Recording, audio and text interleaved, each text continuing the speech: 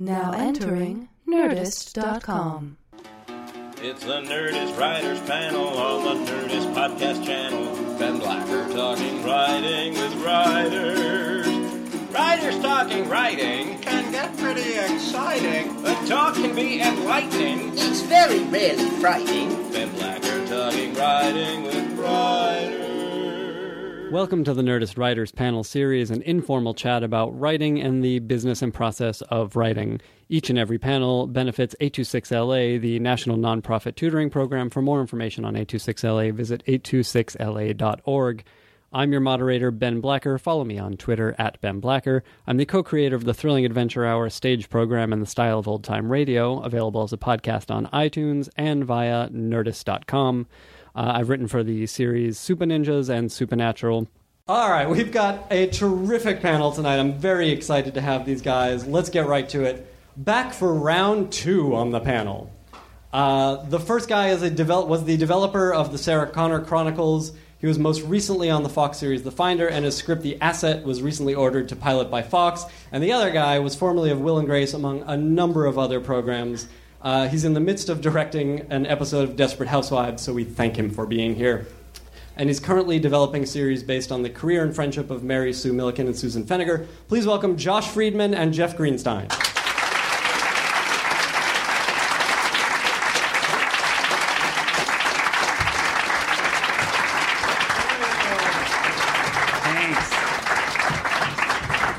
Guys. Thanks, you guys. Welcome back. Thanks for being here. Hey, thank you. We have a lot to talk about since last year. Awesome.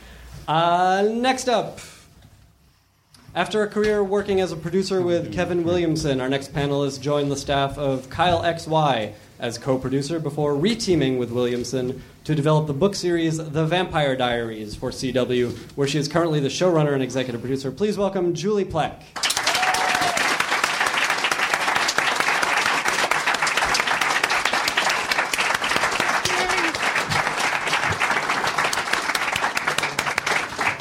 Welcome, Hi. Julie. And finally, after a fruitful early career working with Chris Carter on Harsh Realm, The X-Files, and its spin-off The Lone Gunman, in 2008, our final panelist created AMC's Breaking Bad. Please welcome Vince Gilligan.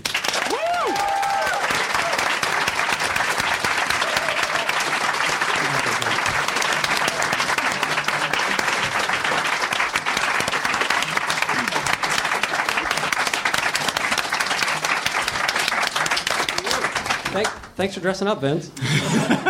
This is how I usually look. Yeah, you do a Hitchcock thing, right? It was either this or the opera cape and the gold lame diaper.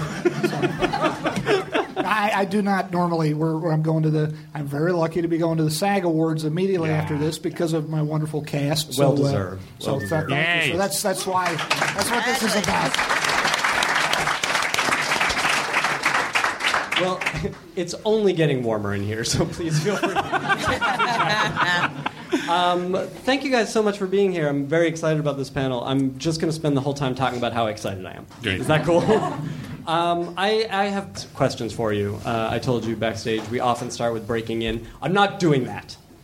I'm starting with these things that I have to talk to you guys about. You two, take a break for a minute. Okay, good. Vincent, no, you'll get to answer these two. They work. We didn't get to it the last time you were here. But Vince, we'll start with you on this question. But what I'm curious about is what makes Breaking Bad a show that only you could have created? That is, what is the trademark Vince Gilligan interests or influence on that show? God, oh man, that's a tough. You'd start me with the tough ones. I don't know. I don't know what makes it unique to me. I would.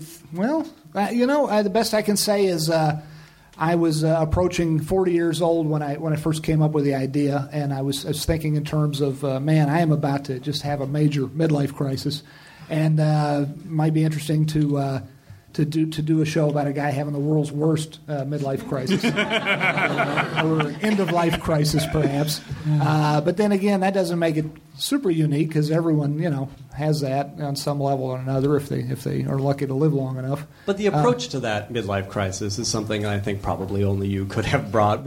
I don't want to say where did the idea come from, but That's really what I'm asking. Okay, well, I was talking on the phone to a buddy, a guy who's known since 1986. He and I went to NYU Film School together, and this was he had been on the X-Files with me as a writer, and he and I were talking one day, and what are we going to do now? This is about 2004, so we'd been off the X-Files for about 2 years, and we were just like, man, what do we, we're in trouble. We're not making any money. We're about to lose our Writers Guild insurance. Should we go, be greeters at Walmart? It's about all we're fit for. And he said, why don't we put a meth lab in the back of a RV? See the world. And that was I don't know where the idea came from, but that was when the idea hit. That was when that was the moment when boom. This character who did not at that point have a name, but who became Walter White, popped into my head. And I think if there's anything unique to me about this show, again, I know it's funny. It's hard to think in terms of what's unique, but I tell you what I liked. I loved, for instance, I loved The Sopranos. Great show. That was a show where when you meet Tony Soprano, he was a guy born into a world of crime. He was you see his crazy mother who was a criminal herself, and his deceased father was a criminal. I like the idea of approaching a crime show from my point of view, as in someone who'd be too afraid to tear the mattress tag off a mattress in case, black ops guys would come rappelling in the backyard. I'm just a big weenie. There's no way I'd break the law, not because I'm particularly moral, but because I would be scared of the consequences. And I like the idea of approaching a bad guy character from zero, from a starting point of zero, from never having jaywalked or littered, to doing some of the crazy shit Walter White does. Can we curse in this thing? Okay? It's encouraged. It's encouraged.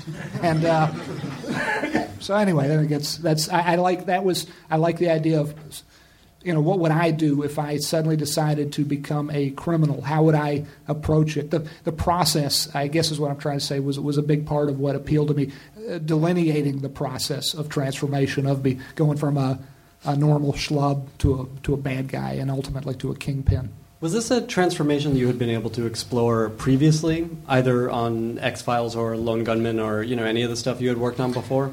Drawing a blank off the top of my head about which particular episode, but probably on the X-Files there was a time or two where I wrote or had a hand in working on a standalone episode in which someone perhaps was blessed or cursed with some sort of a brand new power that led them, in the old Saw sense of absolute power corrupting, absolutely led them to, use that power in a way not so nice perhaps. I probably had those kind of moments in the X-Files, although for the life of me I can't think of an example off the top of my head. But that's sort of a time-honored story, I suppose, of someone being bitten by a radioactive spider or whatever and using that power thus derived for either good or bad. Mm-hmm. So.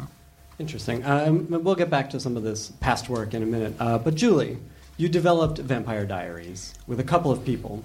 Yes. But what did you bring to it? What do you think is your point of view? How did you find entry into this property? Interestingly enough, that the whole experience of what brought it together was fairly serendipitous in that I had just spent probably a year reading all the Twilight books because I love YA stuff. I've always been a reader, and every now and then on vacations I'll catch up on, what the kids are reading, as they say. And apparently I'm just a kid too, because I was reading like, oh my God, this is so cheesy and horrible and love it. And And Kevin and I had worked together and been, friends off and on for 15 years, and we're having a lunch with a friend of ours who we also worked with back in the day, who was an executive at the CW at the time. And I think Twilight was due to come out within like a week. And I'm like, I'm so seeing that movie. I can't wait. Vampires. And made a joke about how it would be nice to do a vampire show, except that there's no way that anybody would be wise to put another vampire show on the air, because between Twilight and True Blood, the world had been kind of harvested, and Jen Breslow, our friend, said, well, actually, we want to. We've got this book property that we've been trying to find writers for. And she goes, nobody wants to write it. Everybody keeps passing. She said, because nobody thinks they can do a vampire show on television. And Kevin's like, looked at me. He's like, we can do that. And I'm like, and I said, yeah, totally. We could do that. It'd be new and fresh and never been done before. Yeah, sure. Why not? And she said, she's like, you guys seriously don't fuck with me because I am going to get up from this lunch table and go upstairs to my office and call your agents and make a deal. And we were just kind of like hanging and having a friend lunch, and we just kind of said, sure, why not, you know? And I think, you know, Kevin had just gone through something very, very, very intensely personal in his life. And my life is one up and down of intensely personal moments. And the two of us who love each other dearly and have spent a lot of our life together, kind of really wanted to work with each other in that moment. And somebody could have probably said, hey, you know, here's a phone book and, you know, and Latin, and figure something out. And we probably would be like, sure, yeah, whatever, anything.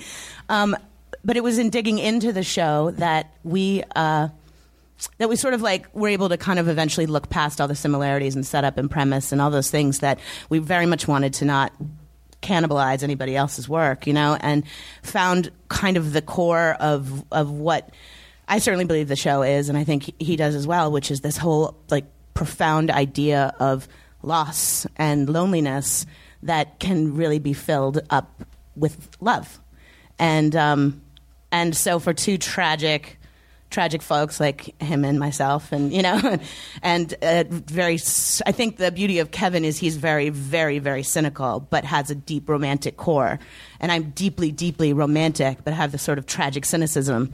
And so what we each bring to each other is ultimately where we were able to find the tone and the sort of point of it all in the show, in spite of, you know, it having been done, so to speak. I'm curious about that, because it's a question that gets asked a lot when you're pitching a take on something, you know, and finding that core is very important, obviously. Was it something you were conscious of as you guys were writing the pilot, or even pitching what the pilot would be?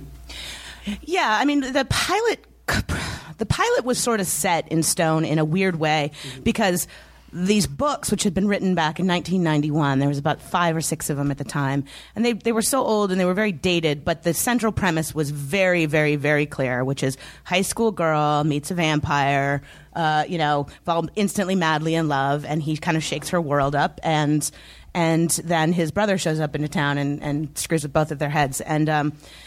And that is, with minus the brother, I mean, that is Twilight. So there, you know, we had to kind of look at it and say, oh, okay. So, I mean, down to like moments and scenes in these books that are the same. And you're like, okay, we're going to get killed for this. But you want to honor the source material in the same way that you want to find a fresh point of view. And so really what we just decided in the pilot was let us just buy ourselves into this premise, which is so been done, and let us introduce a world of characters and a town, and just kind of begin and hope that people want to be on that road with us long enough for us to lead them into what we know the show is. And I think that it wasn't until like 2 episodes later where we were trying to break a story, and this character of Damon Salvatore, who's the bad boy villain, and, you know, everything's a quip and a sarcastic comment, ends up at the end of the episode in a very private moment taking a beat with the heroine, who he to this point has done nothing but ravage and abuse, and you get this wonderful moment where he just watches her sleep, and you understand that, oh, this guy isn't just angry, this guy has lost something, this guy is terribly, terribly sad. And once we found the foundation in the brotherhood and the loss that these brothers had experienced, then we were able to kind of just sink in and let it all grow from there. Interesting. Good. We'll pick up there. Jeff, I'm curious about when last we left you. Yes. You were making your way through Desperate Housewives, and you're directing your 2nd episode? This is my 3rd. 3rd episode. Yeah. That's great. Congratulations. Thank you. But you're also writing this pilot. Yes. And it's someone else's story. That's right. How are you injecting yourself into it?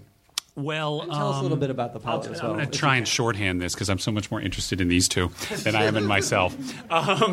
But this actually, this show came to me through my agency, and that never ever happens. And They came to me with this idea saying, would you be interested in doing a show based on the partnership of these two women, Mary Sue Milliken and Susan Feniger, who were the architects of City Restaurant, which when I moved here in 1985 was the temple of cuisine and kind of the hottest place in town. And I said no. Because I don't know anything about cooking. I don't understand people who cook. I swear to God, before I came here, my lunch was eating 2 oranges over the sink.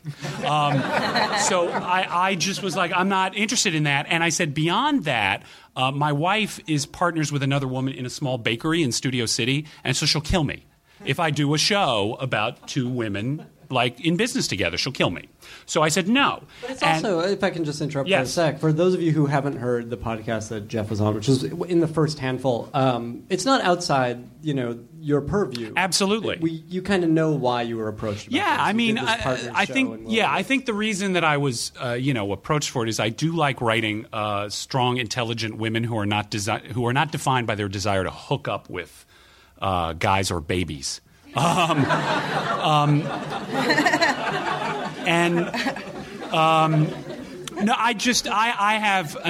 is something that I've said in so many pitch meetings that it's actually become kind of rote for me, but I'm really, really not interested in Rachels.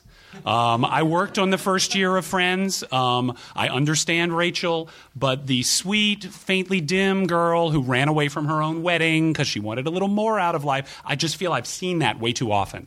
And so for me, I'm more interested in stronger, perhaps a little older, more well-rounded, intelligent, self-actualizing women who make things happen for themselves and don't need a guy or motherhood to define them. I love women. Oh, thank you, guys. Wow. Thank you. That really wasn't supposed to be an applause line, but thank you. And I've written about this a number of times, and I think it's one of the reasons that I have had so much fun writing Desperate Housewives, in spite of the fact that some of those women have a little touch of Rachel to them. They, to the extent they can, be strong and self-defining. So I believe that's why I was approached to do this. I also did a show in the mid-'90s called Partners, which was about 2 guys who were best friends and partners in an architectural firm and how their relationship changes when one of them gets engaged. And so the messiness of close personal relationships that overlap with business relationships and have a romantic comedy component to that was not alien to me either. So I think that's why they came to me. But as I said, I had a lot of reasons for saying just no. But then I heard this other aspect to their story that I found really fascinating, which is, and again, I'm going to shorthand this because Julie's much more interesting than I am. But bear with me. The story of the birth of City Restaurant is that Susan and Mary Sue were running a little cafe really out of a hallway alongside LAI Works. And Susan, who was always kind of the spark plug of the partnership, the one that was always driving them to bigger and better things, said we should open a big full-fledged restaurant, and the perfect person to design it is my ex-husband. And she had her ex-husband, Josh, they had broken up when Susan realized she was a lesbian. And so Josh was off in London at architecture school and somewhat embittered, but she thought that she could lure him back to do this. Susan's secret agenda was to hook him up with Mary Sue. And who had had a kind of ill-starred romantic life up to that point. Not only did it work, but Mary Sue and Josh have 2 young boys. They're still married. It worked out. Josh designed City Restaurant, even though he'd never designed anything before. It won all sorts of awards. It was tremendously successful. So it kind of worked. Awesome. So when I heard that, I said, if you want to do that story, if you want to do the story of the birth of that dream and the birth of that relationship, and like 2 girls who are 25 and naive and think they can pull off something like this, I said, then I will do that show. And also, the idea of doing a mid-'80s period piece I thought would be super fun. So that's the show we pitched and sold, and I turned in the draft a couple of weeks ago, and I'm waiting to hear. It's at ABC. Call your congressman. His name is Paul Lee. Yeah, exactly. And that's what I'm waiting to hear. But that's why I dialed in, is because the relationship, all of a sudden, that 3-way complex relationship sounded really provocative. I didn't feel like I'd seen it before. And my wife said, "What are you, an idiot? You have to do this," even though it's going to be a little bit about me and my partner, But so anyway, that's how I got on board. We're going to keep having you back on the panel until the show goes. Josh, when last we left you, you were about to start on The Finder.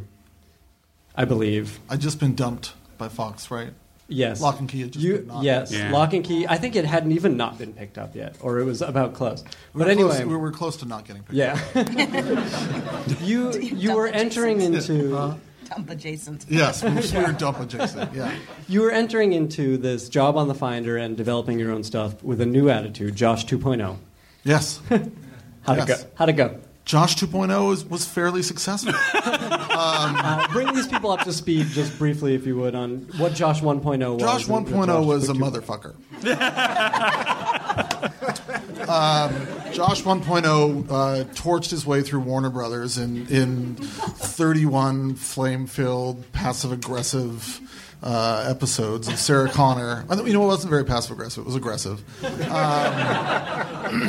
And had a big sit-down with all the people who make money off of me, who said, you need to find another personality that can keep getting you work. So I invented Josh 2.0, who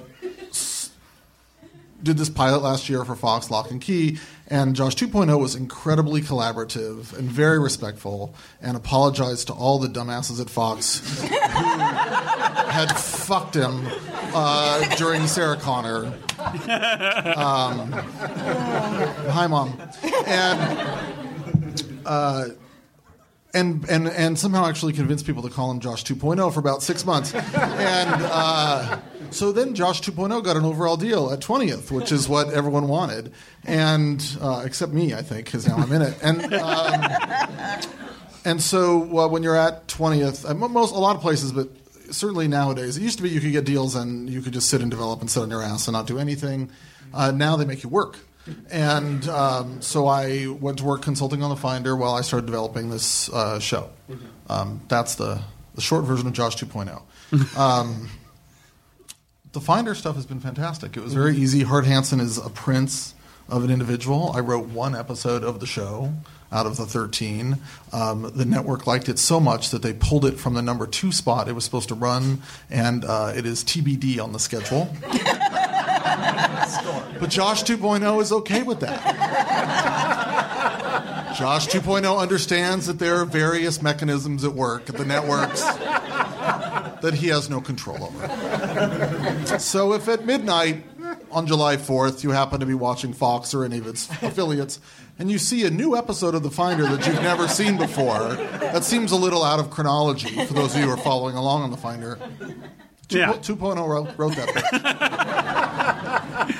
I'm curious about whether Josh 2.0 presented himself in the room in a different way than maybe you did on Sarah Connor. Well, yeah. Sarah Connor was the show that I created, and I was in there every day, and it was a very intense show, very serialized show, and I ran the room. I mean, that was the thing that I did. I did not run the room on The Finder. I was just a guy, and it was really nice. I'd never been in a room before. I mean, I'd never worked on someone else's show before. It was the first time I've ever worked on somebody else's show. And it was a whole different kind of show. It's very funny, quirky procedural, like a comedidral. I don't know what it is. A dromedary. And so it was completely different muscles, and it was definitely a challenge for me because there was a different way of working, and I had to kind of adjust to it like everybody else did. But it was fun. I mean, it was a lot of fun. And then I would sneak out and work on my pilot. Sure. I want to ask one more question about Sarah Connor, and it's basically the question that these guys just answered, which is, what either attracted you to that material, or how were you able to inject yourself into that material, your particular interests? I mean, I think my specialty is taking very commercial ideas and rendering them in the most non-commercial way possible. How did that work with Sarah Connor? Because it seemed pretty commercial to me. Kind of what I did. I did not... I had done something else for Warner Brothers previous to Sarah Connor, and I basically said to the people there, I'm going to go off on my own somewhere. If you want me to do something else and I'd like to work with you guys again, please bring me something that I can't bring you. And Susan Rovner, who was in development there, called me up and said, okay, smartass, we have Terminator. and we have the rights to that. Is that something you can't bring us? And I said, yeah, you're right. And and they said, well, we want to do it, after T2 and before T3. And I said, oh, okay, that's interesting. And so you want it to take place right around 1992 or whatever it was. And they said, no, we don't want to do that. We want it to take place in the present day. Why would we want to take place, period, especially a non-period period? And I said, well, it's the Terminator franchise. Time is very important. It's not... it's sort of circumscribed in a particular way. They care over there when things happen. And they said, well, it's got to be present day. And I went, well, okay, that's stupid. And I said, set a meeting. And so I had a meeting set, and I had like half an idea, but I didn't really have an idea. And I was out to dinner with a friend the night before, and we were actually at some concert we had gone, and we were out having sushi, drinking, and I said, I have this fucking meeting the next day on the Terminator, and I said, I have like half a pitch except for the fact I have no idea, except it takes place in 1992. I mean, what the fuck do they want me to do? Jump up into the future? Oh. Yeah. And I mean, so, that's, and so I went in the next day, I pitched it, and I said, and then they jumped to the future, and Peter Roth, who was sitting in his chair, literally fell out of his chair, stood up, clapped, and they gave me the job. I mean, it's never happened that way before. I don't know what I bring to it other than pull something out of your assness. It seems to be working. Let's talk for a minute about the fans of your shows. We don't have to talk about them specifically, but I had the pleasure of encountering some Vampire Diaries fans on Twitter. I said, do you have any questions for Julie Plec? Boy, did they ever. Julie, let's start with you. Tell me about contending with or hearing from fans, and how does that play in the room on your show? Oh, yeah. Okay. We have this magnificent and very powerful and very potent and very, very passionate and borderline aggressive at certain points fan base, which for us is amazing because in a network like the CW and a show like Vampire Diaries on the CW, you live and die by that passion. And that, so with everything I'm about to say that may sound complicated or negative in any way, let me preface that by saying they are very, very important to us, and we love them. And it is. I mean, I think we have to say it is a complicated relationship. It's a very complicated relationship, and the big thing for us is we've got a show where the central premise of the show is a love triangle, and so by definition, if you're doing your job properly, there are going to be fans who really, really, really want to see it go one way, and then there are going to be other fans that really want to see it go the other way, and that is something that you have to cultivate and sustain for a very long time. And our fans, because it's epic teen love, and epic vampire love, feel very, very epically about it, and we'll take to Twitter, and Twitter, like I've had interventions pulled on me by my friends, my best friends in the world, one of whom is sitting in this room who could attest to it, where I'll be in a spiral. I will be in a self-loathing shame spiral because I am horrible. I'm ruining the show. I'm a hack. I'm horrible. And they're like, what's going on with you? Everything's great. The show looks great. I'm like, somebody on Twitter said that I didn't deserve to be born, that like it was Mother's Day. I got a tweet literally, I'm not kidding, on Mother's Day. Your mother does not deserve any respect for giving birth to you. On this Mother's Day, she should have had an abortion because you killed Aunt Jenna. So, yeah. So I'll be just like trying to get a script out, and I'm crying, and my friends are like, "Would you get the fuck off of Twitter, please?" But conversely, what comes out of that is this sense of this organic, like human think tank of awesomeness, wherein it's like, I like to call it like the instant focus group, the instant market research, in that instantly whether somebody is like feeling the way that you felt when you put that on the page or put it on the screen, or if something that you thought was very clear ultimately is not clear at all. And so in a lot of ways, Twitter's been very valuable for us for that, because we can have that kind of dialogue and interaction with our fans. But we have to work very, very, very, very hard in our own brains creatively and in the room to take it all in, to absorb it, and then to shut it out. Because it's a microcosmic universe when all is said and done. The online, especially the daily, minutely fan feedback part of it. And sometimes it's one person in 100 different names tweeting you the same thing. And sometimes it's a small collective of very, very, very committed people who are just the loudest at the moment. And if we start letting that dictate what road we travel and what path we take, then we're dead. And there have been moments where we've been going down a road and I've been like, oh, God, no, wait a second. Does anybody actually believe in what we're doing right now? Or are we just terrified to do it any other way because of like how people will react to us on Twitter, and we'll pull back, rein it back in a lot. So it's a strange relationship. Vince, sort of the same question. You also have rabid fans of Breaking Bad. How do you guys contend with them? Is it a similar story? Prouder than hell to have them.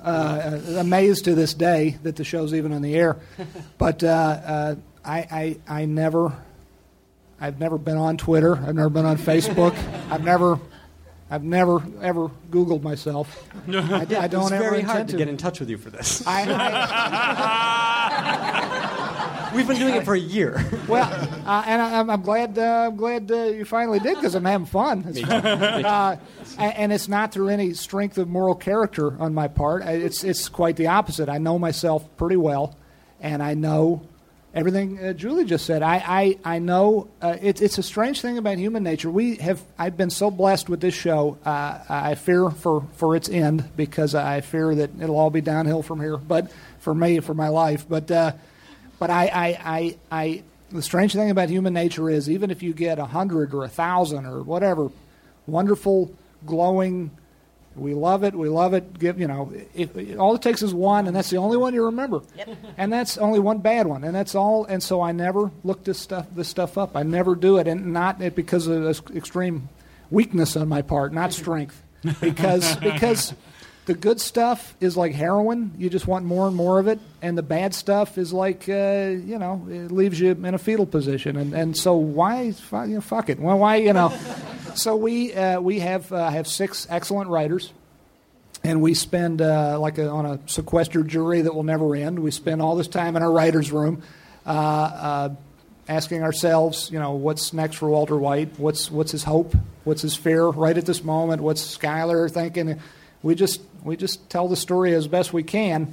The 7 of us together, and we don't. And my writers, probably, some look stuff up on the internet. I've got one crazy editor who's always telling me, I always tell her, I don't want to know it. She says, they were really ragging on you. And I'm like, shut the fuck up. How often do I have to explain myself to you that this is not my gig? I don't want to know. But I don't read the reviews either. It's the same reason, just because it has the imprimatur of being in a magazine or whatnot. But I'm intensely grateful. I'm not jaded about it. Do you pick up your Emmys? I've never sitting on a never gotten one. Never gotten an Emmy. Never. They look dangerous. They look pointy. Put an eye out on that thing. It's just as well. I've never had one. Again, it's not for being jaded. I keep all those reviews. My assistants here print stuff up, all the wonderful stuff, and they put it in binders for me, because someday I will look through it. Wow. When it is at a far remove emotionally. That's so I am intensely interested. But it's just like any other habit you get into or not get into. The more you don't do it, the more of a habit it is not to do it. So, but all that stuff is saved and put away in those cardboard banker boxes, and someday I'll go through all of it. Stop making me love you so much. I was going to say, stop making me hate myself so much. again, it's not strength of character or whatever. It's just early on in the X-Files, before I knew how to, once the golden world of pornography was revealed to me that this was available on the internet, before I actually had a computer that connected to the World Wide Web, it was like, someone in the office on X-Files would print something up and, oh, this is great. Ooh, they liked it. Ooh, wait a minute, this guy didn't like it. Ooh, it hurts. The good stuff is never good enough because it's like heroin. It's like, more hot fudge in your sundae, please. It's, I don't know, and the bad stuff just like, like a knife. Wow. So what's the point? I don't know. That's very healthy. It's very healthy. I think it's unhealthy. It'd be healthier to be able to read all of it and say, oh, they like this, good. They don't like this, that's a good point. It's just, that would be healthy. I think it's the opposite of healthy, to be honest with you. I think it's the opposite of healthy, but that's how I do it. So, one other question about this fan base, Josh, on Sarah Connor. There had to be fan expectations coming into this show. For a while, were you aware of what the fans wanted, or for a while I thought my name was not Jim Cameron. Like I thought, just put that on a piece, right? Yes, that's my name, not Jim Cameron. 2.0. 2.0. 2.0. Good. Well, there was two. I mean, I think that there was at the beginning there was the why are you guys doing this group of fans or not fans or people who are and that I sort of just ignored. I mean, that one was just like, we're doing it. So let's just do the best we can, and hopefully, and it's going to honor hopefully the best of the franchise, and but at some point you have to make it your own. The fans that really, really hated me were actually the Sarah Connor fans. I mean, the ones who over time had expectations about the show. So it was sort of like the Jim Cameron franchise group was a much smaller or less vocal group. Either they'd given up on it or they just were, But the group that I think was, most passionate both ways were really the fans of the show, I think, as it should be. I read a lot of it, and I mean, and look, and sometimes it was good, and sometimes it was bad. I was often fascinated by when it was bad. Why, there sometimes it was like, oh, good point or whatever, and then sometimes it was like there were conspiracy theorists as to why I was doing things. And I was like, I almost wanted to call them up and going, what are you talking about? I don't hate Summer Glau. Why would I hate Summer Glau? She's Summer Glau. I cast her. I was trying to cast her for 10 years. What, you think I'm just not putting her on the show in that scene because why? I've gone crazy? And I no, it was not is the answer. And so there was I also what I asked the writers on the show to do, because we had a lot of, by the nature of the type of writer that we had on the show, they were very kind of tech-savvy, geek kind of people. I asked them not to go online and engage. I said, if you want to go read. I said, and if you want to go, I can't. You're a writer. I can't stop you. If you want to go write about your experience of being on the show, if you have a blog, you want to talk about what it is to be a writer on the show, whatever. I said, but please don't go online after an episode, muck around with some crazy people, and answer their questions or defend decisions we made. I said, because I feel like we have every week we broadcast our best argument for why we do what we do. If it isn't what it is, if it doesn't come across, that's the way it is. But don't empower people by answering them, because it only makes it, it doesn't. Everyone thought, well, because then there were a couple of people who wouldn't listen to me, and they're like, it calms them down. I went, oh, it does not calm them down ever. So yeah, they're there. They're still there. They have weekly synchronized. There's viewing parties every Friday or Saturday night of Sarah Connor, and they keep going through the entire series over and over again, and they all they have a live chat room, and they all synchronize the DVD player at a certain time. Wow. And cool. they watch it on a Saturday night at X o'clock, and they all talk about it or whatever. It's awesome. Yeah. Jeff, when last you were here, we got to hear a little bit about the Desperate Housewives room. What we didn't get to talk about is the Will and Grace room. Yeah. Which I would love to hear about. How was that room run? Well, I'll say this. It was an extraordinarily close-knit group. How big a group was it? It was, we had about somewhere between 10 and 13 writers. But But to the despair of every agent in town, we had very little turnover in the staff. It was kind of right around, like, once things kind of congealed around season 2 and we got a certain core group of writers in place, nobody left. And so the same group of people wrote the show really for almost 5 years. And then when David and Max left, I had kind of helped them run the show. And after David and Max, who were the creators of the show, left, and I ran the show along with Joni Marchenko, it was kind of still the same group of people. And so we were a very close-knit group of people who felt like a secret club.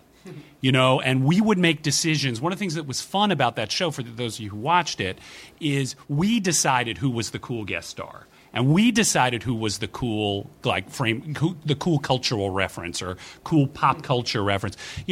We made a decision to put Macaulay Culkin in the show. Nobody said to us, ooh, it would be neat and trendy if you had Macaulay Culkin in the show. I'm going to be really honest. This will probably get me in trouble. But the first year that I was running the show, which was season 5, we were approached by Britney Spears and her manager saying she would really love to guest star on Will and Grace. And I said, no. I really thought that was kind of a hacky move to have her on the show. I felt she would be using us rather than the other way around. We want to be using the celebrity.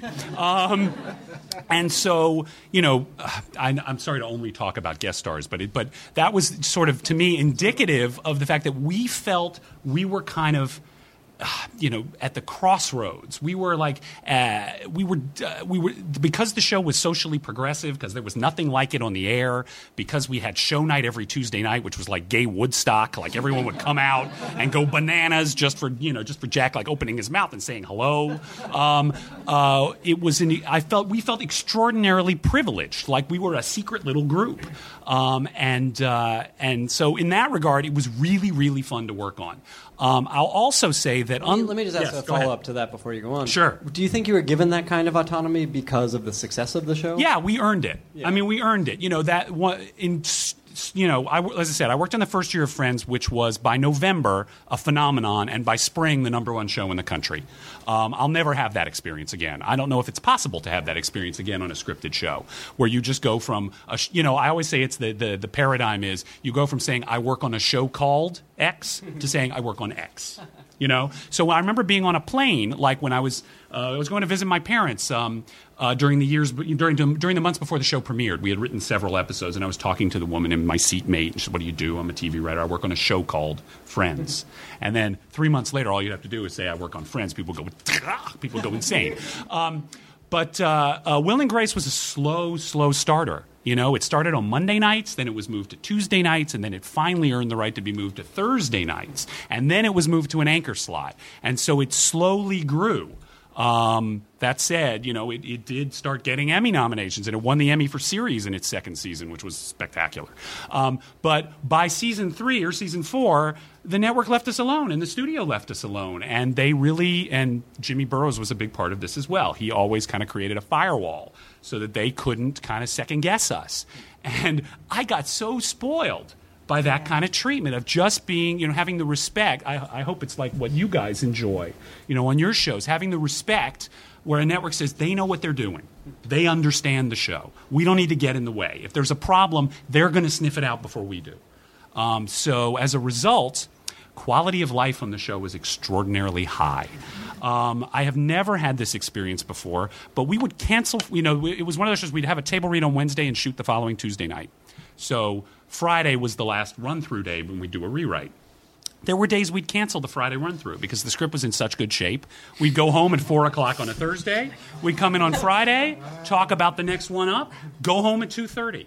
I can't tell you. And you know what? And it wasn't that we were phoning it in. We worked really, really hard. But we all had there were no neophytes, and we all had a very deep understanding of our show. And so it was very easy to write. It was really fun. It was also very simple. There were only 4 regulars, and there were only 2 stories. And so it wasn't intricately plotted the way you guys do in your shows. It was really simple moves, 2 acts, not a lot of serialized storytelling until we started to do that in season 5 when I started running the show. Is we started telling stories that unfolded over a number of episodes. But it was really easy and really fun. In a combination that I'm unlikely ever to see repeated. I would imagine with a room where everybody does have a deep understanding of the show that when arguments happen, it's about very minute things. Yeah, I mean, people will have different understanding of very small elements. Yeah, I mean, that's true. But there were also, I mean, season 5 of the show, again, I'm talking as if you guys are rabid fans of the show, so forgive me. But we made a rather bold move in season 5, and it's interesting you guys talking about your fan bases because in the first 3 or 4 years of Will and Grace was all about this interestingly dysfunctional yet mutually supportive relationship that Will and Grace had, which by season 4 I started to feel was almost hysterically neurotic because there's one thing about, like, 2 seasons in when you think, the reason Grace can't find Mr. Right is because Mr. Right is gay and she lives with him. By season 4, that was pathetic. And honestly, it was kind of like, you're beautiful, you're smart, you're talented, go find somebody. And so we had this very bold idea in season 5, which is let's let Grace get married. Let's let her meet an incredible guy and marry her off. Well, the fan base was very angry at Straighty messing up their show. I would see stuff on the internet, because I'm not as strong as you are, Vince. Of course, I would go on there to say, how am I doing? I would see stuff, I'd read stuff, and I would see, why is Jeff Greenstein trying to ruin Will and Grace? He doesn't understand the show. Why did they let a straight guy run the show? Because ba-ba-ba-ba-ba. And like me, the world's gayest straight man, I'm the one that they pick on.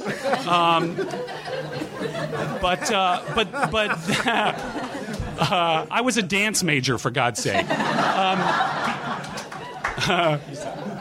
But to answer your question, that decision was very hotly debated. I mean, it was, should we do this? Because we knew that it was rewriting the formula of the show in a really substantial way. We could never go back to doing the kinds of stories we had done before. And if the relationship worked out, there would be dire consequences for Will and Grace's relationship. And if it didn't work out, there would be dire consequences. But we felt like season 5, the show's middle-aged now. We're not going to do 10 more years of this show. Let's start messing with the formula. And we've done a little of that. I know your question was about Will and Grace, but we've done that on Desperate Housewives the past year. We were always told Tom and Lynette, they're like the bedrock of the show. Felicity Huffman and Doug Savant's character. Their marriage is bulletproof. Not anymore. Because when you're heading Spoiler into... alert. Yeah, spoiler alert. That was a year ago, Josh. I know you're such a fan of Desperate Housewives, but there were cracks in their marriage about a year ago. But anyway, but so that's the kind of stuff, as a show reaches middle age, you start to do things like that. Well, that's a good segue to you, Julie. Middle age? What? The paradigm shifts so fast and so furiously on the Vampire Diaries, and I can't imagine this is something your room takes lightly. Tell me about how your room works, how you guys break story. Also, someone on the internet asked what breaking story means. So please, someone explain that first. There you go. Oh, fantastic. Okay. It's looking at a blank white wall with nothing written on it. So it's the equivalent of an artist with a canvas and paints and no mental picture whatsoever of what to actually paint. And the act of breaking story is to start with a concept of, I'm going to paint a sunset, and then draw your basic lines, and then hate everything and redo it all over again, and then eventually find the shadings until you have what amounts to a sunset that then you can pass off to another writer to then make beautiful. That's weird. Yeah, but basically, but getting back to the blank white wall, which of course is the worst. For me, the worst. I hate it. I hate it to the point where I won't go in the room unless there's something written on the wall, which is a luxury I've at least created for myself by being very busy doing other things. But our show is very difficult, as I'm sure is everybody's show.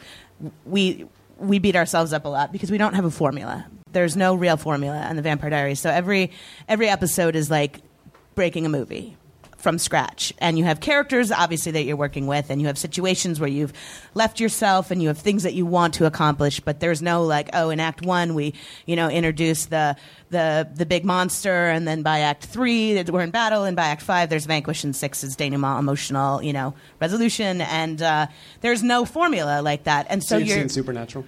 Yeah. so we have every week we have to ask ourselves like, what? Okay. Well, what's going to happen here, and how's it going to go? And the formula that we've created for ourselves, which works about 10% of the time, but it's better than zero, is what is the big emotional point of view that we want to take away at the end of this episode? What do we want to have accomplished spiritually, I guess, for lack of a better word? Who's tragic and why, and what moves them from one point to the next within this episode? Because then once we can get to that place of like, boy, if this is the episode where Stefan admits blah blah to his brother, then everything else kind of doesn't matter, because then that's when you move from the intangible element to the tangible elements, which is, well, we've got a mythology in play, so we've got to keep on that roadmap, and we've got to keep down that path. We've got a villain making a move, so we've got to either let the villain succeed or fail, and how does that happen? We've got relationships in play, so where do those relationships go? And so then when we can start asking ourselves those questions and answering, it becomes a lot more easy, which it's so awful. But more often than not, when we get into a bind story-wise on our episodes, is when we realize that we've got everything that we're doing feels like we've just done it, and yet formula is a safety net that you're supposed to be able to like bounce in, like a raft in a pool. You're able to say like, oh, that we've done that'll work because it's a puzzle, it's a formula. But then when the formula sort of makes you feel like you're just repeating yourself, then that's when we go into despair zone, and usually that's when we start. Kevin has a trick which works like a charm, and he is the best person at doing this of anybody I've ever met in my life. And he has this brain which says, okay, if this is the idea, and this is just what everybody thinks it should be, then how can it get turned completely inside out? How can I take this and rip it up and put it in a blender and let it, hit on and let it just spew to the ceiling and rain down upon us? Because that's ultimately, in our show, where we have found most success, which is when you think you're going one way, all of a sudden, boom, it's a hard left or a hard right. And when you pretty sure you figured it all out, boom, we pull the rug out from under you. And we just keep doing it again and again and again, which goes back to the formula, which is trying to find those moments. So once you find in our show the wow, the cry, and the I say it laughingly and lovingly, the event, because we're notoriously cheesily loved and loathed for our overuse of the town event or the high school event or the whatever. But I will tell you, man, and it started as a network note at the very beginning. Like, what's the thing that draws them all together? And you're like, oh, enough with the fucking network notes, Jesus. But we will go and we will break a story, and there will be no unifying event, and we will look at ourselves and be like, we have nothing. There is nothing to like hang our hat on. And then the instant we're like, well, what if it's the Miss Mystic Falls beauty pageant? Suddenly, it's epic, So anyway, that's it. The answer is there's no answer, I guess. Just one follow-up on that. When you guys sat down to either pitch the show or do the pilot or whatever the early stages were, did you plan seasons in advance? No, I'll tell you, it's a miracle that this is working because, Kev and I, basically, that lunch that I talked about, it was in early November. It was the second week of November, and which pilot season was over, done. They ordered a script. I think they closed the deal the first week of December, usually when everybody's handing in their pilots. And they did the whole like, oh, we don't have any money left thing. We were like, all right, well, we're cool. We'll just wait. And they found the money and they paid us, and we broke and wrote the script in about 3 weeks, and then shot it. It got instantly picked up, instantly shot. And then once we were done shooting, it got instantly ordered to series, and we start. Like, I think the upfronts are May 22nd, when they announce all the new shows, and on May 26th we started the writers' room, and by July 1st we were shooting. So there was like a 5.5 week, 6 week writers' prep in when which did you premiere, by the way? September 7th. Wow, that's insane. So we basically, we're doing 22 episodes for that first year. We had no freaking clue what we were doing. So we had to find it as we went because we had never had the time to talk about what it was. He and I, weirdly enough, we're very much in sync, but we didn't even talk with each other about what the show was. And so I think in my head coming in, I had just tonally a little bit, logically and reasonably, like a little bit of a Buffy attitude because I was a huge Buffy fan, and he had never seen Buffy, and so he didn't have that same sort of rhythmic context for it. So he and I had a lot to work out in the beginning, and so we both had to strip away our go-to easy things, which his is the self-aware, self-referential, pop culture-y kind of party, and mine is very much like that Mean Girls kind of like, oh, when in doubt, like make a snarky comment. And both of us very, like within the episode 3, I think, we realized like neither of those things are working for the show. So we had to train each other out of our voices and find the voice of the show. And then by the time we got to episode 22 of season 1, we were so burnt and so like just bereft of any kind of like thought and love and joy and just exhausted. So we got, I think, 8 days off in between season 1 and season 2.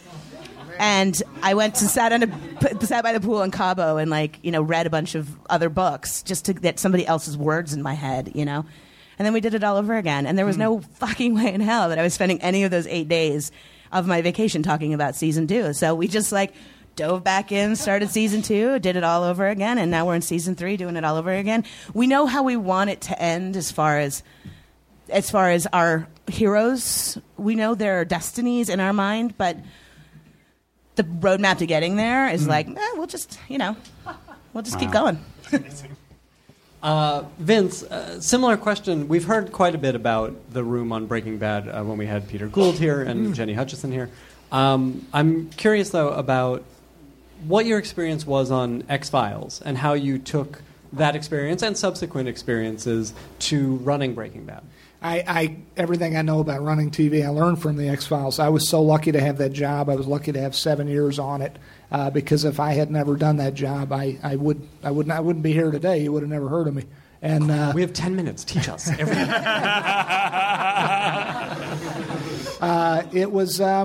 It was, although one thing is different about Breaking Bad than X-Files. X-Files was a very standalone-oriented show. It was a hybrid. There were the mythology episodes, which I really never had much of a hand at all in creating. I was more the standalone guy. But the writer's room on X-Files would be, meet, catch as catch can, sort of a meeting schedule. Everyone would sort of get together on no particular given schedule, and Frank Spotnitz or Chris Carter would say, where are you at? Where's your Aztec mummy versus the flying saucer idea? And what about you? I get this thing where, I don't know. And you'd throw these ideas around because these episodes stood alone. Breaking Bad is very different. We are, I like to say, hyper-serialized. And so it is always in that sequestered jury room. It's always us. As much as possible, I want all the writers in there. When I don't know how it got to this point, but they kind of leave to use the bathroom without asking. And I'm like, well, when did I let that slide? Because every time one of them leaves, and it's too late now, that horse is out of the barn. But once they leave, once one of them leaves, I feel like I gotta. Because I pee in an old Gatorade bottle. I'm committed, unlike the rest of them. I have Gordon hold it for me, and but every time one of them leaves, I feel like we got to catch everybody up. It's neurotic, but it's so hyper serialized. You need all hands on deck. But of course, when one writer in the batting lineup, as it were, goes off to write. Then it's sort of like 10 Little Indians, one by one, the writers are going their own way to actually write the scripts. But the breaking process, I got a question for you guys. Do you guys all use whiteboards? Cards. Cards. Whiteboards. Whiteboards. I finally gave up cards, but I love cards. I miss cards, and I actually tried to get the writers to go back to cards this season because they all came in as whiteboard children, and I was a card baby. Yeah, me. Yeah. Our card, not only do we use cards, but they're color-coded for each character. Oh, nice. So it's very easy when looking at a board to say how much Susan there is in an episode or how much Lynette there is in an episode. Smart. Or how much mystery. Yeah. We have a separate color for the mystery thread in every episode. Yeah. It seems like dry erase boards are I seem to hear more folks using those than cards, but Chris Carter taught us to use index cards, and basically you got a 3-foot by 5-foot cork board and a bunch of thumbtacks and a bunch of index cards and the Sharpie pen with the tip scrushed down just so. Yep. And I write all the cards because I want one uniform handwriting throughout, and I've worked years on getting it in a calligraphic sense, somewhat very legible. Right. And there's an art that Chris Carter taught us about putting this stuff on cards. Dry erase boards, I understand the desire to use them, but they scare me because, someone's going to be playing Nerf football and go long to catch the Nerf football and go bumping their shoulder up against this thing and wipe out a bunch of work. And also, dry erase boards in the old editing sense are nonlinear. In the old tape-to-tape editing sense versus a linear sort of editing where you're like, I don't like this scene over here. Let's take the thumbtacks out. Let's move it over here. But I was just wondering because they seem to be in vogue now, which is fine. I've only seen dry erase boards in comedy rooms. We use them. Really? I used them on Sarah Connor and I use them on the Finder. Wow. But see, I like the nonlinear aspect of them. Oh. We had Sarah Connor. We had maybe 8 big full whiteboards, and we used. Certain ones were for the episode. Certain ones were for the season. Okay. And I liked the physicalness of being able to sit back and actually be surrounded by the whole thing and see it. And we actually had a board that we used to draw diagrams of time travel. Right. Sure. That became necessary at certain points. I don't know. I brought whiteboards home. I have them at my house now. I just for my son. Or the pens. That's cool. By the way, whatever works for you. If it works to stand on your head and, whatever. Whatever works for you, that's all that matters. It's all that matters. I was taught by Mr. Frank Spotnitz, who comes out of the X-Files universe, and he came in Kyle XY very briefly for a 4-week period, right when we were starting the series, to help out. And we had no showrunner, and we had nothing. We just had a show and an order, and we had to get words on the page, and Frank. Every time I try to impart Frank's system into the room that I'm in, but because I'm not in it enough, I fail and I lose that battle. But a writer would have to put their cards together, bring them up, put them up, pitch the episode, pitch the beats, and then Frank would sit and massage beat to beat with these writers. And we were all babies. We were green, and so it was a really great.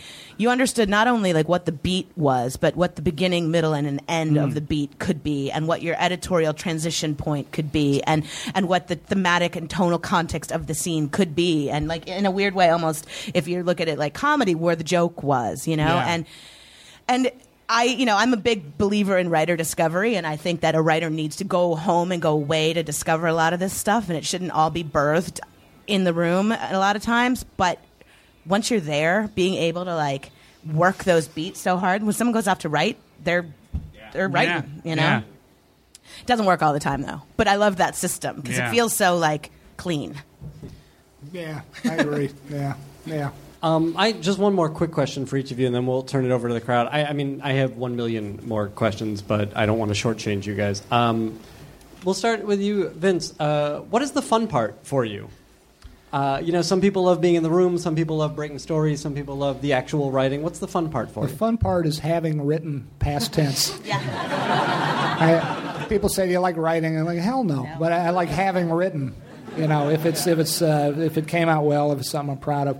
But I've always been someone who is wired more to look backward than forward, and I always enjoy things in hindsight, even the moments that I know intellectually held a lot of pain. The pain of, I shouldn't say this being a guy, but sort of that childbirth sort of pain, or as close as I'll ever get to it. There was a guy in the X-Files, a wonderful director-producer named Rob Bowman, who his big he had a couple catchphrases. One was "Chicks dig scars," which I always use. But the other one I always really tend to keep in mind is "The pain fades, but the glory remains." So it's all, but it's more fun being on set, than being in the writers' room. It's more fun directing. It's easier directing than writing. Directing's hard, but writing's harder. It's fun to be a producer and to fly to Albuquerque and get the Sky Miles and have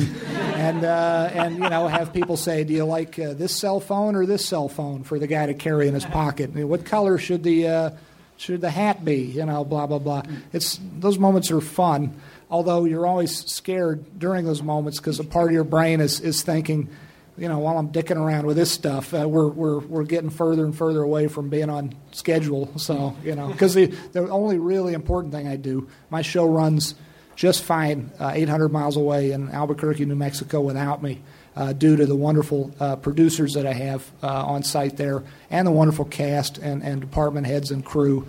It works just fine without me, I hate to say.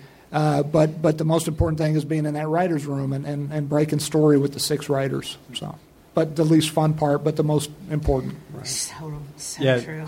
Julie, you're nodding your head through all of that. I mean, everything you just said is so powerfully true because, for me, I came up. I was a producer girl. Like I was Wes Craven's assistant on Scream. I was there. It was my first movie I ever did, and I was like fetching the laundry and the coffee, and I was part of it and part of the world of watching the movie get made. And I wasn't a writer until, truthfully, like I did not become a television writer until about 6 years ago. So for me, the idea that this entire world is operating in Atlanta for us without me, and I'm missing it, is heartbreaking. And so every now and then when I get to like the depth of despair of the writing, which is cyclical and frequent and about every 7 days, sometimes if I can't take it anymore, I will just pack up and I will go to Atlanta, because to be able to, even though they can do it without me, which is tragic, and they do it brilliantly well without me, I need to be there to be part of it. And I need to be there to sit on that set, or even be in the production office, or sit in a hotel room in another city and write something and then go out for drinks with the cast or the crew. Like, I just need to feel like all of this is for somebody and for something, and there's a something to hold on to, because there is nothing fun about writing. And I know it sounds like, oh, wow, but like, it's horrible. It is. I've heard people go both ways. Yeah. I mean, look, I feel I go through a process every single time, and I hate myself. I hate everything. I hate all of this. It sucks. I'm never going to get through the other side. I typically cry regularly when I get to the dark place. I'm stressed out all the time. And then there's that one moment, and this is, if I were to target the fun, it's this. It's very short, but there's that one moment when you are in your deepest, darkest place, and then all of a sudden you like hit your zone, and you got music on, and for me, often I got a glass of wine poured, and I hit the zone, and all of a sudden it's like, oh wait, I see it, and then it just starts happening. And the moments when it starts happening, and you're just trying to keep up with your fingers, as opposed to second guessing every choice. That's fun. That's glorious. But in a 22-episode season, when and you're doing this every 7 days, you spend a lot more time crying than you do smiling. But that is the fun part right there. Jeff, you're nodding. Well, I've already talked at length about how little I enjoy writing. And the crying. You've articulated it very, very well. Let me just say the headline is, the thing I enjoy the most is collaboration. It's why I write television. It's just the opportunity to work with a group of other smart people in a writer's room and bounce ideas off them and have them top me, or for me to top them, or like make each other laugh or surprise each other.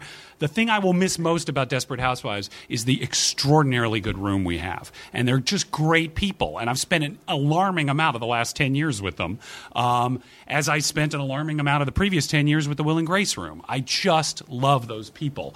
And I love the collaboration with actors. As I've moved into directing, as I know you have as well, I've come to experience how much joy and how much surprise and delight you can get from an actor taking something in a direction you never would have anticipated, or how good you feel when you're able to help an actor to something.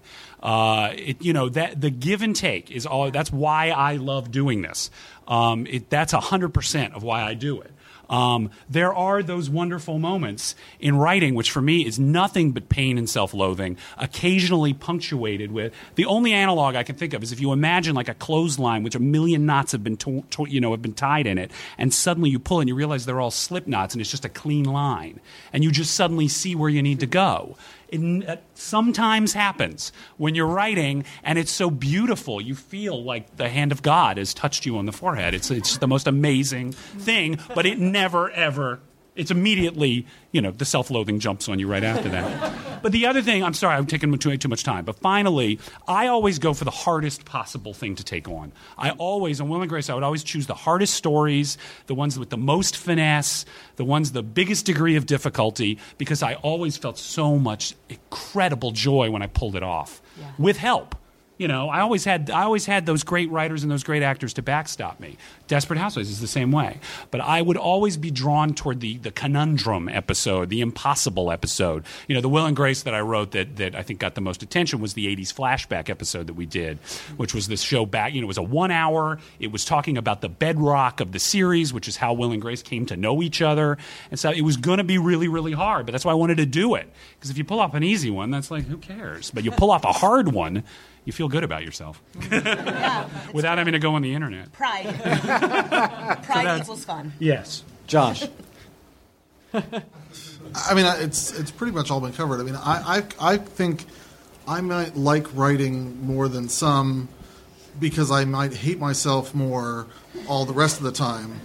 So I think that when I'm actually at the computer, I feel that I'm doing something, so I walk around all day building up the most pretty ball of hate towards myself that I can find, which is at this point, because I'm a pro, I can do like that.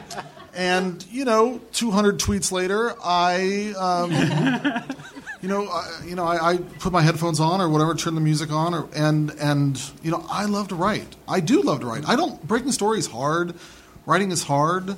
But, I mean, I've been a writer since I was 6 years old. I mean, I don't have another skill. So I better, I like that.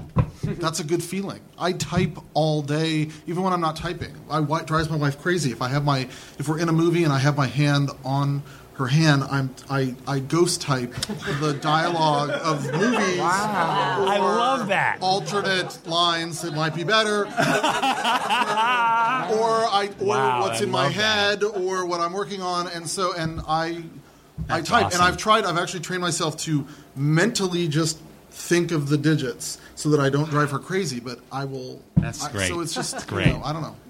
I love hearing that. That's cool. Great. All right, I'm certain you guys have questions. Remember that questions begin with a W or an H, not with an I.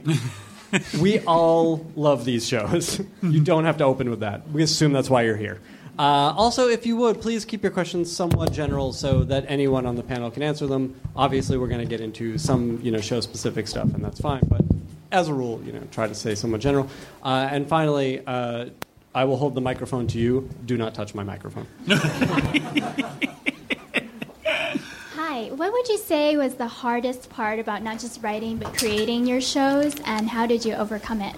The hardest part, I have to say, the hardest part. I was very, very lucky with Breaking Bad. It was an idea that, in hindsight, I often say, it's the old thing the scientists always said, there's no reason on paper a bumblebee should not be able to fly because of the ratio of the wing surface to the blah, blah. On paper, there's no reason Breaking Bad should exist. It was the hardest part. Shoot, I want to answer your question properly. It all feels pretty painless in hindsight, but then that's that thing about the pain fades that I was saying earlier. What was the hardest part? Hardest part. It was all. Did the pilot present itself in a very clear way? Did you know what the pilot had to be? The character you talked about a little bit already, so you kind of knew who Walter White was. It was the pilot. It was weird because they said to me, AMC was such a pleasure to work with. The show had been turned down all over town. Everyone had said no, and I thought it was dead. And I thought I'll revisit this at a certain point, and I'll maybe make it into a movie.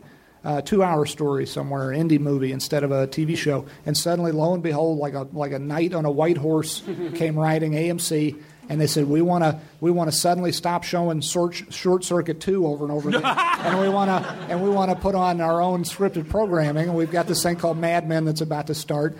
And would you like to do your pilot? And would you like to direct it yourself? I mean, it was like Kramer and Seinfeld. It was falling ass backward into good fortune. Wow. It'll never happen again, and it never happened before to me. It had nothing but bone crushing defeat and denial, before, and we'll go back to that shortly after we do 16 more episodes of this. But for this one brief shining moment, it was what was the hardest part? It was all. I guess showing up at 6 a.m. on that first day of shooting the pilot, being the director, driving up, being driven up by Teamster, and seeing all these trucks parked. The sun was just coming up. And I'm thinking, very quickly, all eyes are going to be on me, including the eyes of some excellent actors and a double Oscar-winning cinematographer who's going to, eat me for breakfast if I don't at least act like I know what I'm doing. That was that scary moment before you jump into the ice-cold pool or jump off the cliff into the ice-cold pool. That was the scariest, hardest part. But once you get going, and God bless you all, I hope you all get the same experience. It's scariest before you jump into the pool. Once you're there on the set, once you're there, and you're the same thing driving to work the writers' room the first day. A bunch of writers, most of them I'd never met before. Are they going to think I'm an idiot? Are they going to listen to me? Are they going to go to the bathroom without being asked? But it all works out. It's the hardest part is the just before. I've jumped out of not often, but I've jumped out of planes before, skydiving. The scariest part is the ride up. Once you're up there, and they open the door, and there's this 140 mile an hour wind whipping through, you go numb, and then you just act on autopilot, and you do it. But the scariest part is the overthinking, is riding to the set the first day, driving to work the first day. That's the hardest part. I touched on it a little bit earlier, so I won't say too much more. But I think that for myself and for Kevin, it was less the external elements around us that were difficult, and more the difficulty that we challenged in for each other. One, obviously, I said, just trying to find the voice of the show between the two of us so that it could be ours. But also just this pathological desire to be great, which I know sounds really lofty and stupid, but we just really wanted to be great because we knew there were so many things about the show that could be bad. There was we were the Twilight ripoff, we were the third vampire show, we were this, and Kevin has had a pretty remarkable career, and certainly I didn't want to be the one that was like, hey, let's go do this vampire ripoff show, and then let's really just take you down that path. So we wanted to be fantastic, and when you want to be great, you kind of become a crazy person, and you become really obsessive and really self-loathing in a lot of ways, and you fight a lot, and you stay up till 5 o'clock in the morning yelling at each other and crying, and all those things that you alienate a lot of people along the way, and you isolate yourself from everybody else. And so we had to find, Kevin and I had to find, how do we do this more functionally?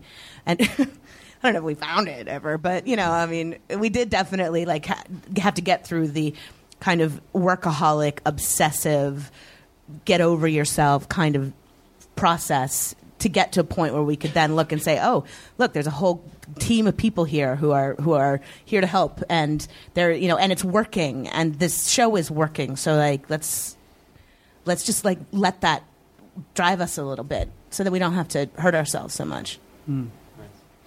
Jeff, what about on your new pilot? Well, the challenge for me, the challenge for me is always meeting my extraordinarily high expectations of how I want it to be. I totally hear in what you just said. I completely agree with that. You just have an idea of how you want it to sound or what you want it to look like.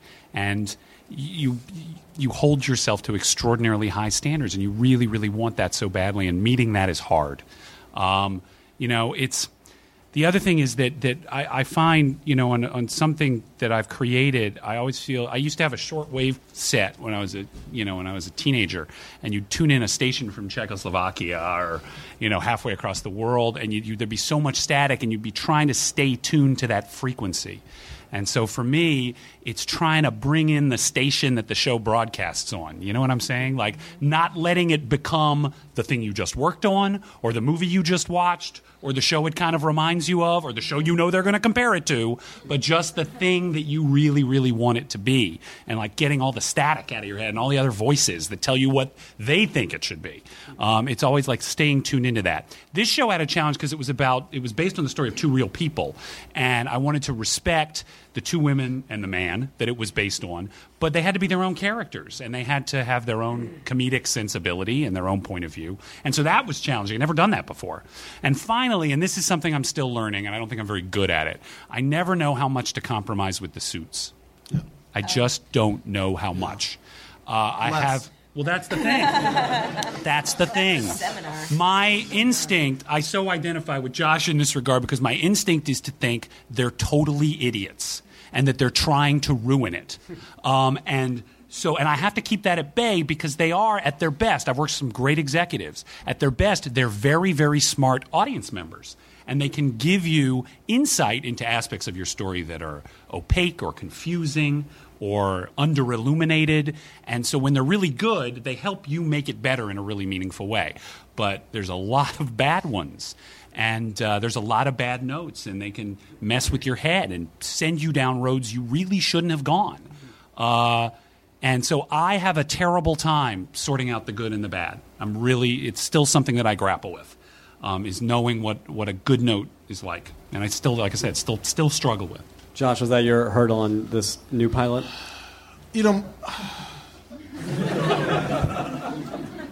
My new pilot is challenging because it's an idea that could go wrong so quickly, especially at the network level, that I'm terrified of what will happen to it. It's a spy show, and they put it in Deadline. They say it's a female spy show, and everyone goes, "Oh, it's like Alias or Covert Affairs," and I just nod my head. And I go, My show is about a woman who has been working for 10 years for the CIA as a honey trap. She has sex for the government to get information. Oh, that's the show. What night's that on? Wow, I didn't read that on Nikki Fink. And we're looking for a director. They never put it in the papers. I don't say anything about it. This is the first time I've ever said it actually out loud. They don't. The closest they've gotten is said she has a special skill set. That's what they'll say. Wow. What I always say is she'll go the extra 6 inches, but not the extra 3. So it's a very grown-up show. It's very much about politics and sexual politics and the politics of sex, and it's a show that's a metaphor for a lot of different things that I'm interested in the world, and there's a very, very small window through which to wriggle in order to get the show to work and not, have it be a disaster. And, casting, how they market it, what tagline is on that fucking poster, and it's... Probably not the 6 inches. Probably not the 6 inches line. I know. I've come up with a lot of bad ones. That's my worst. But, and so, I wake up, I wake up way before my alarm clock every day going, oh, how are we going to fuck this up today? Because it's right there on the line, and I know that. And I sit there and stare at it and go, have I written this the way that, if we shoot it right is right? Because it's if it's wrong, it's going to be really wrong. And it's going to be the opposite of the show. It could go as far opposite from what I want it to be as possible, and it might be, on the air, in that way, and it's hard, and I've gotten very, it's hard for me, and I'm very passionate about it. And you sit down and you meet with actresses, because it's kind of you're trying to get these offer-only actresses because this is a big, meaty part, and the actress comes in and they sit down, and you realize 5 minutes into the coffee, all they want you to tell them is, you're going to protect me, right? Like I'm not going to regret going down this road with you, because we all know that we're going down a very windy one. So the hardest part is not being vilified for what I'm trying to do.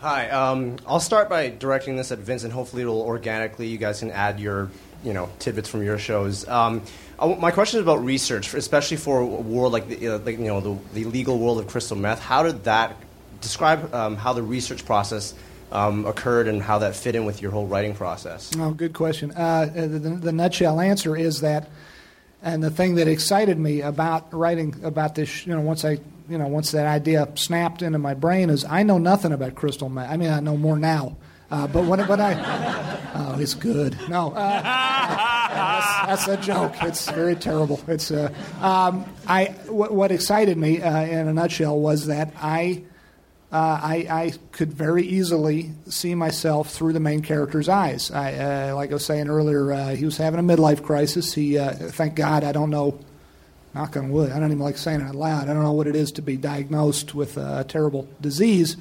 but I could put myself in his brain pretty readily. And I guess the answer is that he knew nothing about crystal meth when he started, nor did I. I very quickly found recipes for it within 90 seconds, 3 minutes on Google, on the internet. It's all out there. But the research process became sort of the process of Walt's, seeing things through Walt's eyes. He learned about his cancer. We had help from oncologists, real-life oncologists. One of my writers, George Masters, has a brother named Dr. Dean Masters, who's a radiation oncologist, who's very helpful. I have wonderful help from my assistants, Gordon and Jen, and Kate Powers before that, who was with us. I have help with folks reaching out to people, which I'm not very good at. I can find stuff all day long on the internet, but reaching out to folks, I get kind of shy about doing that, but I've had wonderful help from assistants. But the research process is one of starting with zero information. It would be very daunting to me to start writing a story about a guy who suddenly, right from the get-go was an expert in his field, unless it happened to be a field I knew something about, and there are so few. But the research process is one of learning very slowly. That's fairly representative. Also, there are researchers on shows. Don't touch my mic. Hi. I was just wondering, when you first sit down in the writer's room, how much of the season do you actually break, especially with serialized shows where every episode is tied into the other? We talked about this a little bit when Gould was here on Breaking Bad, which go download that episode of the podcast. And I think you addressed it a little bit on Vampire Diaries, which is zero. Yeah, zero. You get if you can get a good 3 weeks, which you don't get, but if you could get a good 3 weeks, you in that 3 weeks with a room full of people, you can start from nothing, and by the end of that 3 weeks have a good sense of what your first 6 are going to be, what the big tent poles of the season are going to be, and kind of know where you're heading for the finale. And that's about as good as you're going to get in 3 weeks, and nobody ever gets more than that. So. I hate to. Don't hate me. You're on cable. Don't hate me. This is what I love about cable. It's not the money. It's because it's not compared to network. It's a small fraction. What's wonderful about it is only having 13 episodes, and what's wonderful about it is having a lot of lead time. And if you are about to get a show on the air, do everything you can. Fight as hard as you can fight, because they are always going to be penny wise and pound foolish in every regard, and that includes pre-production time. Even if it means taking less personal money, whatever it takes, beg, borrow, and steal, get as much lead time as you possibly can, because that lead time, when it's just you and your writers in a room, it's invaluable. We started November 14th in our writers' room. We don't start shooting our first episode till March, the end of March. Wow. It's insane. It's unheard of, like Julie was just saying. Yeah, but it's also so great. Cool. And I would, and that's how. Josh is furious right now. I don't blame you, but I got tears in my eyes. Are you meant to have as many done as possible before you start shooting? I would love in a perfect world have them all. We've never had them all done, but I'd love. And the breaking is the hardest part. The writing is. You guys break collaboratively. Absolutely. Right? I want all hands. I don't even want them leaving the room. I just want them all hands on deck. God bless them. I get 6 excellent writers, and it is a real labor of love for all of us. And the hardest part is breaking the episodes. They take on average about 2 weeks each to break, and that is filling an entire corkboard, which represents one episode with the index cards. That's the hard part, but all of us, if we've all been in the room describing every last damn detail we can imagine related to that episode, if any one of them got hit by a meteor or Me Too or struck with typhus or whatever, any other writer who had been in that room could write that particular episode. Writing, there's a lot of invention in the writing process, but the real heart of it is facing that blank page Julie spoke of. We all face it together. And I wish you had said what you had said, Jeff. The collaboration is the best part of writing a TV. If you're surrounded by good people who you like, who you look forward to talking with every day and being with, the collaboration is the best part. How do you get it done? I swear I'm not trying to be funny. How do you get it done without that inherent deadline that is that thing that makes you panic so much that you get it done? How do you actually It feels like I am so ridiculously spoiled now, but it feels like a real deadline. The end of March feels like it's looming, like it's breathing down my neck right now. We are breaking episode 3, and we'll start again tomorrow, and I want to have at least 6 of them broken. And we're only shooting 8 this time around. And then we're going to have a 5-month hiatus and then shoot the last 8. I know, it's insane. I don't hate me. But you've earned your way to that. If I had that kind of time, I could write that fucking show. Jesus.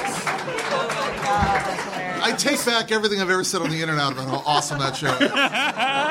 Spoiled bunch of pansies. This is the key to it, and this is why I can never go back to network. Because network, I had some of the best times of my life writing for network. 7 years on the X-Files. I look back, it was like it was a different human being. I don't know how you guys do it. My hat is off to anyone who does network show, because it's just, you gotta, for me, I gotta have that time to think about where it's all headed.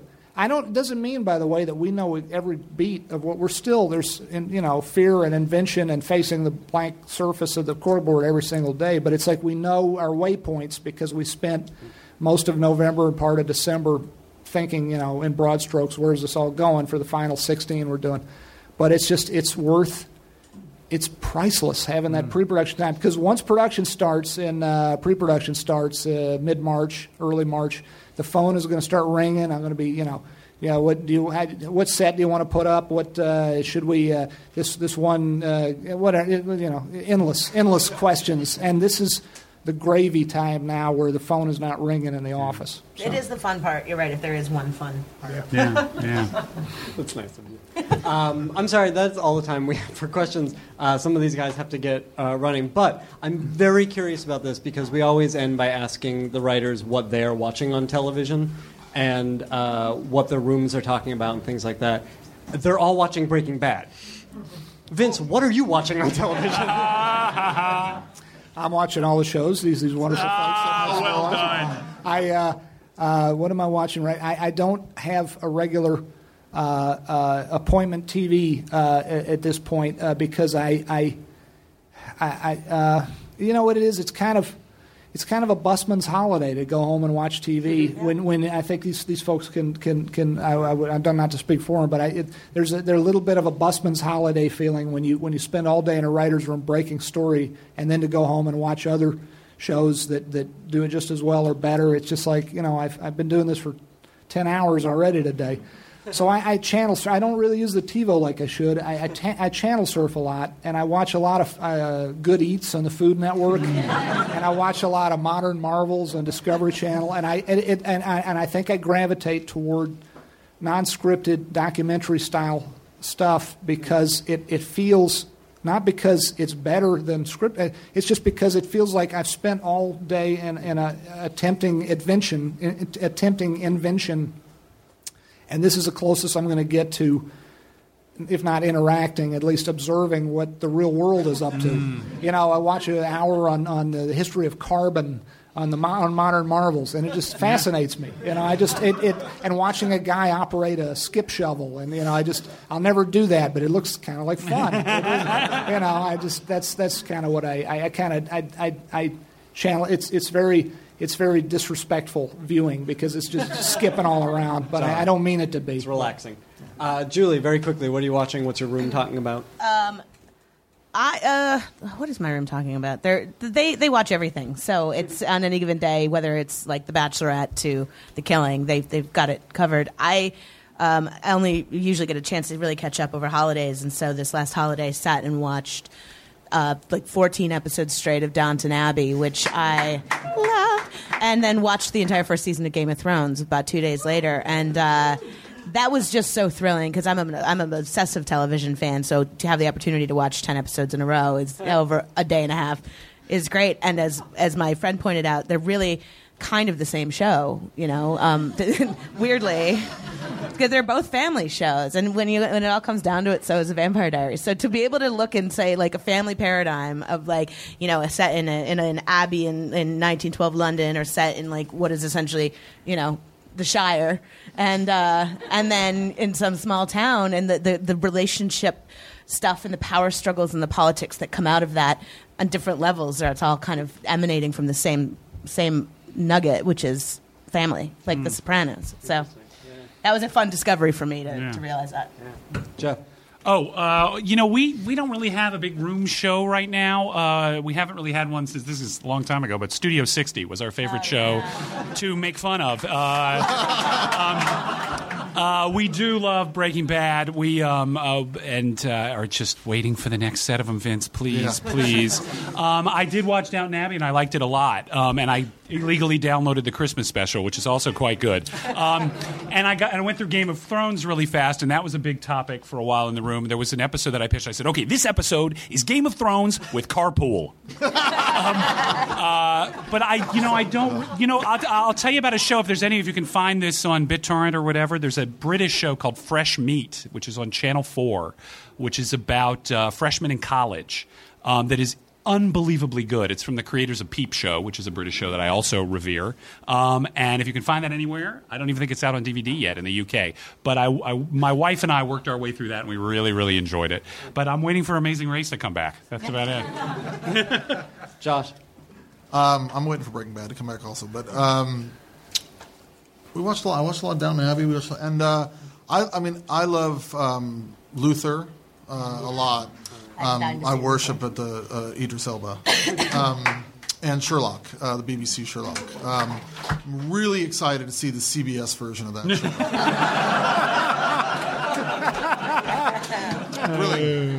Really looking forward to the Americans just taking it. Colonizing that show. Yeah. Well, that's all the time we have. Thanks to Josh Friedman, Jeff Greenstein, Julie Plec, and Vince Gilligan. Thanks to Ed and everyone here at Nerdist Industries and Meltdown Comics, and to 826LA. Thank you, guys.